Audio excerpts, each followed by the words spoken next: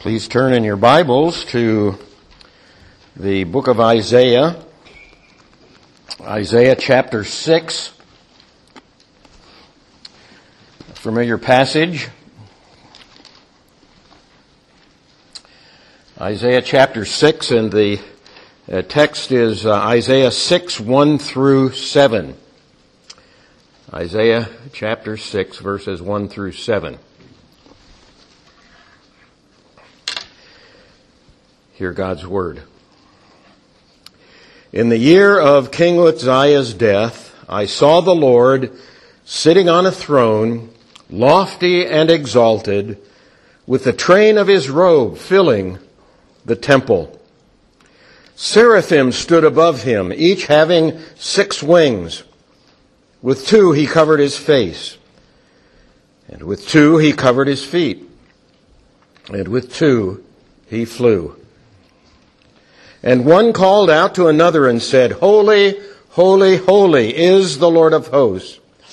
The whole earth is full of his glory. And the foundations of the threshold trembled at the voice of him who called out, while the temple was filling with smoke.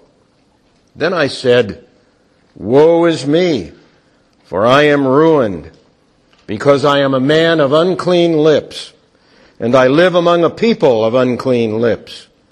For my eyes have seen the King, the Lord of hosts. Then one of the seraphim flew to me with a burning coal in his hand, which he had taken from the altar with tongs. He touched my mouth with it and said, Behold, this has touched your lips, and your iniquity is taken away, and your sin is forgiven. Let's pray. Father, we thank you for this, your word. We thank you that in Jesus Christ you have been pleased to reveal yourself in this, your word. We thank you that long ago you revealed yourself to Isaiah as recorded here.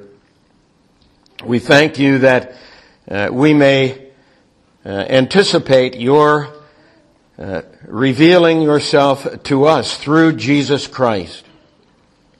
And as this is the case, and as we see Jesus Christ, the King of glory, we pray that each of us might find rest and safety and consolation in him.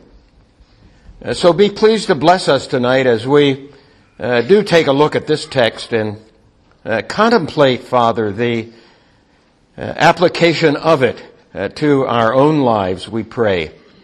In the name of Jesus Christ, who is the Lord. Amen.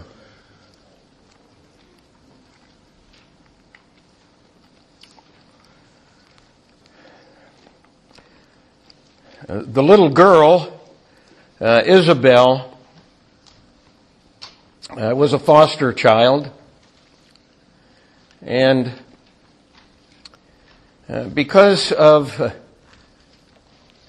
the abuse that she suffered at the hands of her own mother, she would wake up at night screaming because of nightmares. And our daughter, Gail, would hold her close and hug her so that she would have a sense of safety. And Gail also taught her to sing, Jesus loves me. This I know, for the Bible tells me so. And this little example of a little life helps us to understand that it is in Jesus Christ, ultimately, that you and I find safety and find rest. The text before us is a vision seen by Isaiah.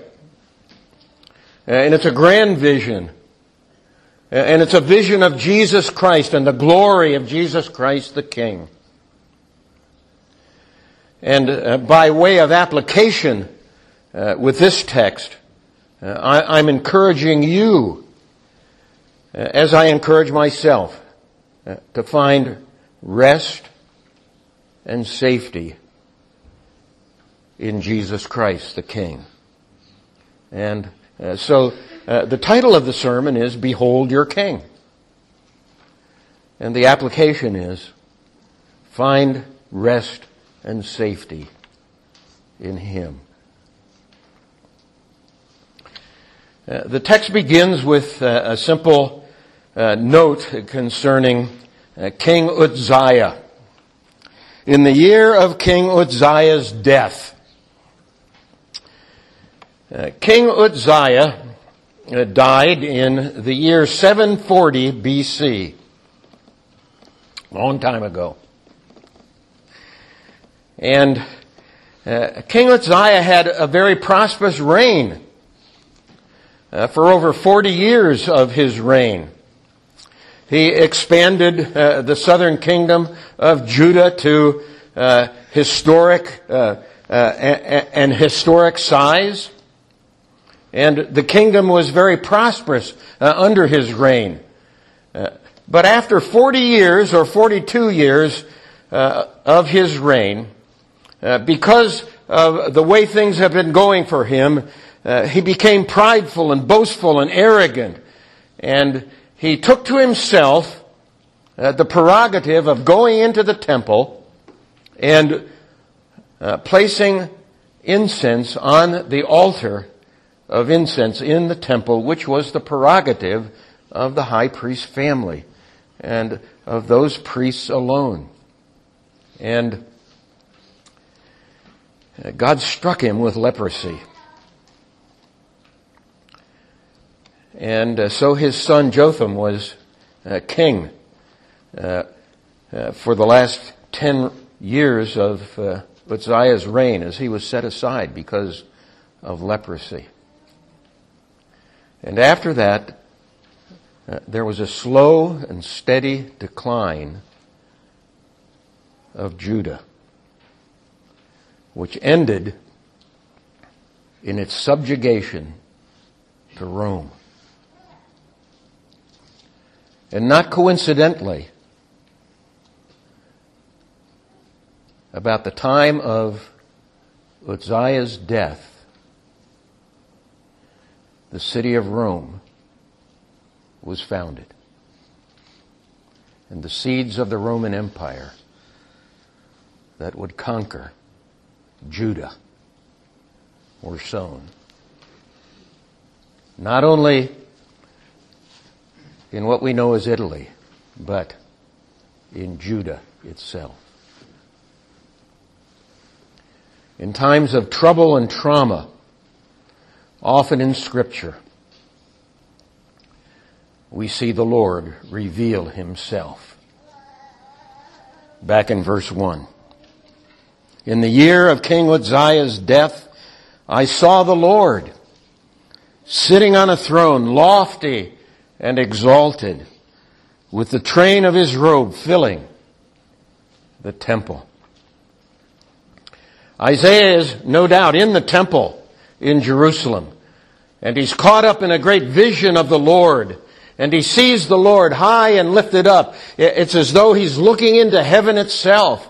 We're kind of reminded of the visions of the Apostle John in the book of Revelation. Isaiah has the opportunity to look into heaven itself, and he sees the Lord high and lifted up, sitting on His throne. He sees the King of glory, the King of the universe. And just so we understand this correctly, this Lord is the Lord Jesus Christ. If you look down to get our bearings a little bit, look at verse 10 in Isaiah chapter 6. the Lord says to Isaiah, "Render the hearts of this people insensitive, their ears dull, their eyes dim. Otherwise they might see with their eyes, hear with their ears, understand with their hearts, and return and be healed." Now, if you would, keep your finger there in Isaiah chapter 6 and turn to the New Testament. Well, you might just have to click on the New Testament. John chapter 12. John chapter 12 and verses 36 and following in John chapter 12. Actually, I'm breaking into the middle of verse 36 in John chapter 12. Jesus has been ministering, and it says, "These things Jesus spoke, and he went away and hid himself from them. But though he had performed many signs before them, yet they were not believing in him. This was to fulfill the word of Isaiah the prophet, which he spoke, 'Lord, who has believed our report, and to whom has the arm of the Lord been revealed?'" A quote from Isaiah 53 and verse 1. For this reason they could not believe, for Isaiah said again, "He has blinded their eyes, and he hardened their heart, so that they would not see with their eyes and perceive with their heart and be converted, and heal them." Isaiah chapter 6 verse 10 that we just read. See, a reference back to Isaiah 6 and verse 41 then. These things Isaiah said. Why? Because he saw his glory. That is the glory of Jesus Christ. And he spoke of him. You see, this is a reference back to the vision that Isaiah had in the temple. And so we go back to Isaiah chapter 6 and note again, "I saw the Lord." And this is a pre-incarnate visitation by way of vision of the Lord Jesus Christ. A revelation of the Lord Jesus Christ sitting upon his throne, high and lifted up. And the robes of the Lord Jesus Christ. You have to get this picture in your mind. Flowing down from the throne in heaven into the courts of the temple and filling the courts of the temple so that there was no place to stand without those robes enfolding you in the court of the temple. What a vision of Jesus Christ Isaiah has. And as this vision unfolds, we see that the praises of heaven break out. And the earth shakes because of the presence of the Lord. Verses 2, 3, and 4. The seraphim stood above him, each having 6 wings. With 2 he covered his face, and with 2 he covered his feet, and with 2 he flew. And one called out to another and said, "Holy, holy, holy is the Lord of hosts. The whole earth is full of his glory." And the foundations of the threshold trembled, they shook at the voice of him who called out, while the temple was filling with smoke. Angelic beings attend the Lord of hosts, the great King who is seated upon his throne. The seraphim stood above him, each having 6 wings. These angelic figures, the highest of the angelic host, it is supposed, having 6 wings, and with 2 they covered their face, shielding themselves from the resplendent glory of the Lord permeating throughout heaven. And with 2 they covered their feet in reverence to the great God of heaven. And with 2 they hovered around the throne. And when you read the text, you get the idea that, there's just 2 or 3 or 4 of these seraphim. But no, this is likely not the case. When Daniel has a vision of the Ancient of Days in Daniel chapter 7, the Ancient of Days has an entourage of myriads and myriads. And when you read about the are coming to worship in the book of Hebrews in chapter 12. The book of Hebrews says to us that we come to the living God. We come to the New Jerusalem. We come to the heavenly city. And we come to myriads of angels that are accompanying the Lord of hosts. This is His entourage. This is the company of the seraphim.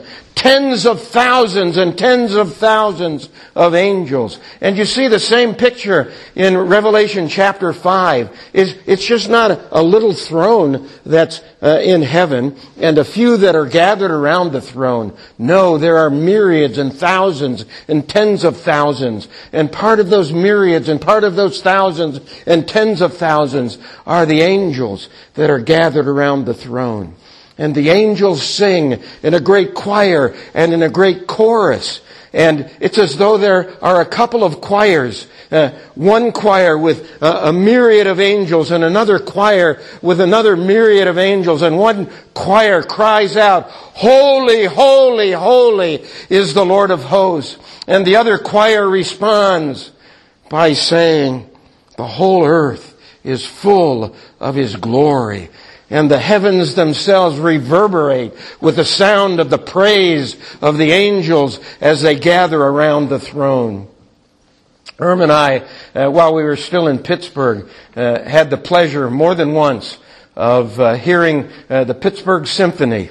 And on the occasion when they gathered for their Christmas concert, they had a great choir of hundreds that were playing, singing with the symphony. And of course, on that occasion, they would end their concert with the Hallelujah chorus. And the symphony would play and the choir would sing. And then they invited the audience of thousands to rise and to sing together with the Hallelujah chorus. And the whole auditorium would just reverberate with the hallelujahs that were sung. And this is the scene, friends, in heaven. It's a glorious scene as the angels, myriads and myriads, gather around the throne. Heaven is in praise to the great God of heaven. And the foundations, verse 4 says, and the foundations of the threshold trembled at the voice of Him who called out. And you can read it.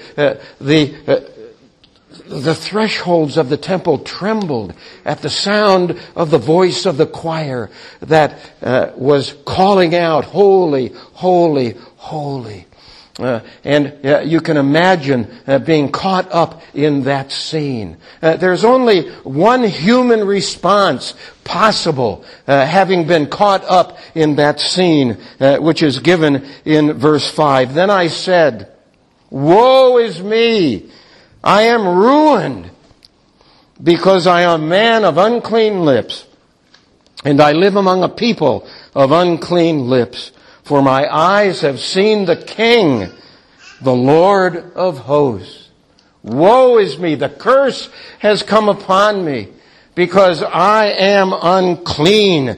I am a man of unclean lips, and I am ruined. I am destroyed. I am a dead man.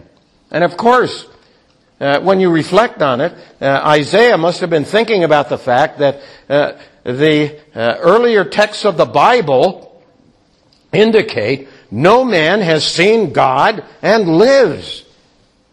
It's not possible to actually see God and live. If you're an unbeliever and you see God in the final judgment, you are cast into eternal perdition. You die.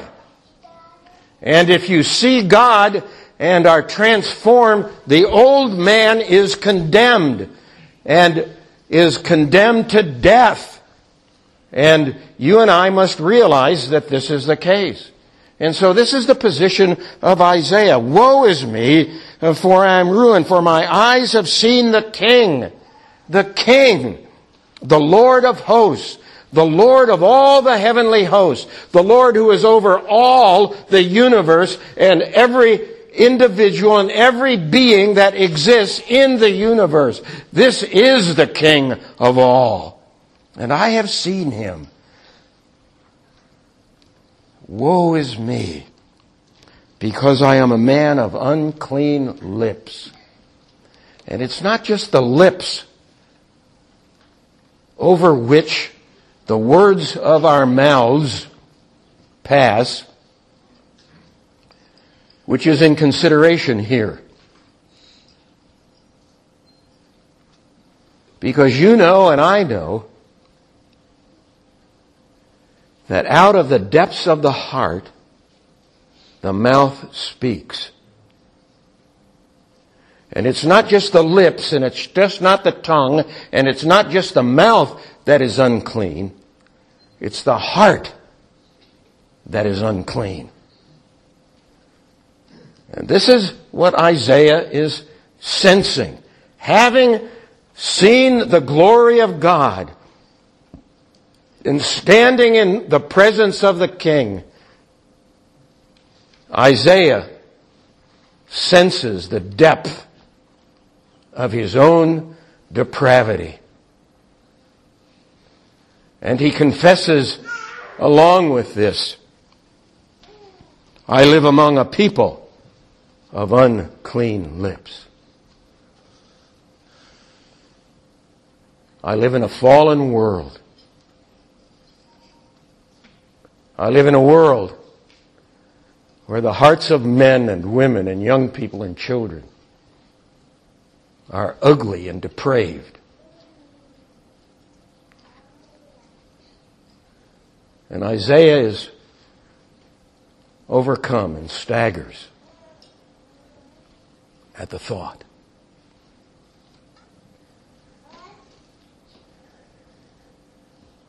I've told this story before, but it bears repeating, I think. That a good friend of ours, whose mother, lady friend, whose mother was suffering from dementia, needed to be placed in a rest home where she could have better care. And this lady friend, a dear sister in Christ, took her mother to a well-known rest home in eastern Pennsylvania. And when she returned, we inquired as to how things went. And she said they went well. We got Mother placed in her new quarters without difficulty. But I was astonished that while we were there, I could not believe the filth that came out of her mouth.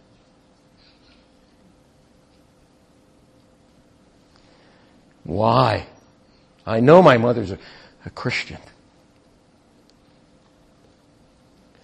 And my response was simple. When all the normal constraints in our lives are taken away, we have no idea of the filth and depravity that can suddenly belch out of our own hearts.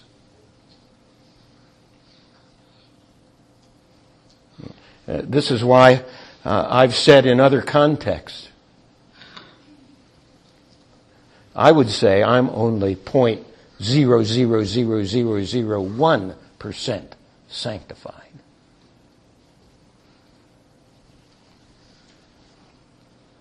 Woe is me, for I am ruined, because I am a man of unclean lips, and I live among a people of unclean lips, for my eyes have seen the King, the Lord of hosts. But then Christ commissions His forgiveness. verses 6 and 7. Then one of the seraphim flew to me with a burning coal in his hand, which he had taken from the altar with tongs. And he touched my mouth with it and said, Behold, this has touched your lips. Your iniquity is taken away. Your sin is forgiven. The seraphim would not launch on their own out on a mission, but would only go forth at the commission of the Savior, of the Lord of glory himself. And so we may rightly suppose that this seraphim, at the direction of the Lord, goes to the altar of incense. Remember now, this is a vision of the temple, and a vision that extends from heaven into the precincts of the temple on earth. And this seraphim, at the commission of Jesus Christ, comes and with tongs takes a coal from the altar of incense. It's a burning coal. And the fire for that altar of incense has already come from the altar of burnt offering in the outer court of God. And that fire on the altar of burnt offering was a fire that was ignited by God himself when the tabernacle was dedicated. And the first offerings on that altar were consumed by God as he lit that fire. And that fire was to be perpetuated. And the fire on the altar of incense was the fire from that altar of burnt offering. The altar of atonement. The altar with the fire of cleansing. And now the angel takes tongs and grasps one of the coals from that altar of incense and places it in his hands. Must have been an angel. And he carries that coal to Isaiah. And Isaiah says, he touched my mouth with it. Had to be in a vision. And in this vision, caught up with the glory of God, the fire of cleansing is brought to the lips of Isaiah. And as we've already indicated, it's not just the lips that are cleansed. It's not just the mouth that's washed out. It's the heart that's changed, the heart that's cleansed. It's the heart of the matter that the mouth, in this case, represents. He touched my mouth with that coal. And he said, Behold, behold, take note of this. Take note of this, Isaiah. This has touched your lips. Your iniquity, your sin, your guilt is taken away. Your guilt is taken away. Your sin is forgiven. Atonement has been made for your sin. And on the basis of a sacrifice that would be carried out over 750 years later on the cross, on the basis of that sacrifice, the Lord of glory sends a seraphim and says, your sins are forgiven. Your guilt is taken away. Atonement has been made. And now, as we sit together, even this evening, friends, as we are together, we should be able to testify that the same applies to us. On the basis not of a future sacrifice, but on the basis of a sacrifice that has already taken place. Your sins are taken away. Your guilt is removed. Payment has been made. Behold your King. Behold your King, who is high and lifted up, and his robes fall from heaven all around you and me.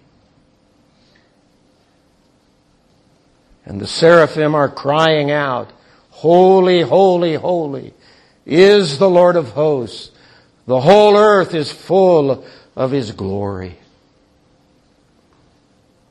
And at the sight of the King, you and I may tremble. And you and I may sense the depth of our own sin and the depth of our own depravity. But Jesus Christ, the Lord of glory, condescends to stoop low and come to you and say to you, your sins are forgiven. There is no more guilt. Atonement has been made. Behold your King. And as I said at the outset, the application is find your rest and safety in Him. Most of you know that I spent some time in the Army chaplaincy. And part of the time was in a wonderful assignment in South Vietnam, where I was a battalion chaplain. And for a time, in the brigade that our battalion was a part of, there were two other battalions. For a time, I was the only chaplain in the brigade, and so I would travel extensively around the countryside.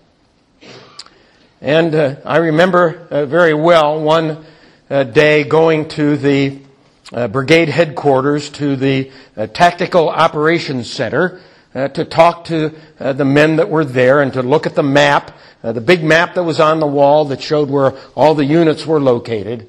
And I did that so I could determine the most efficient way to spend my time to visit troops in the field.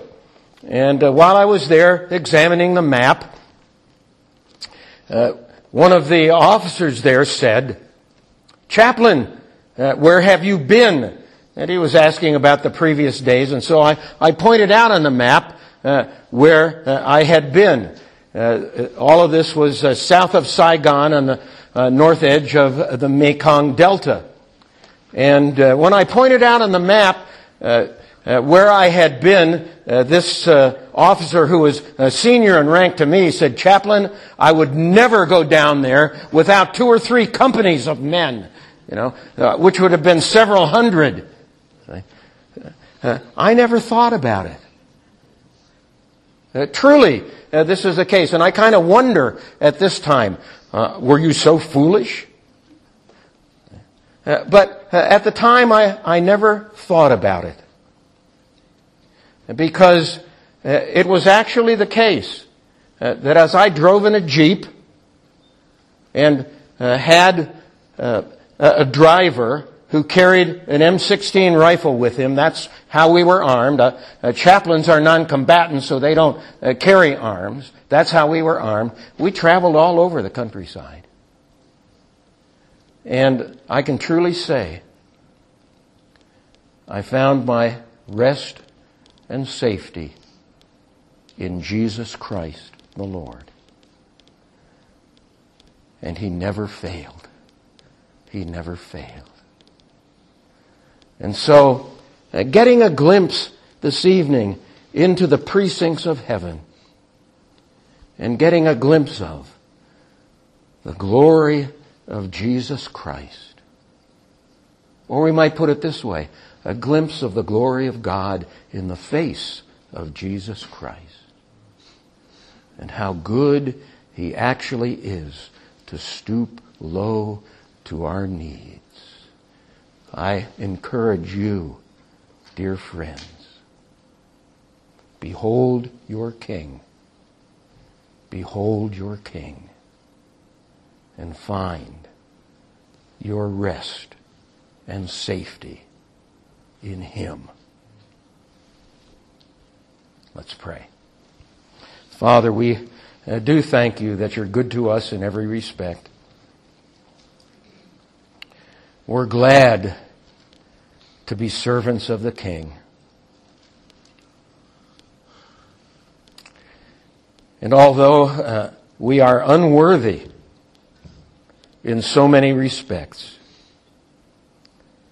You have been pleased to stoop down and lift us up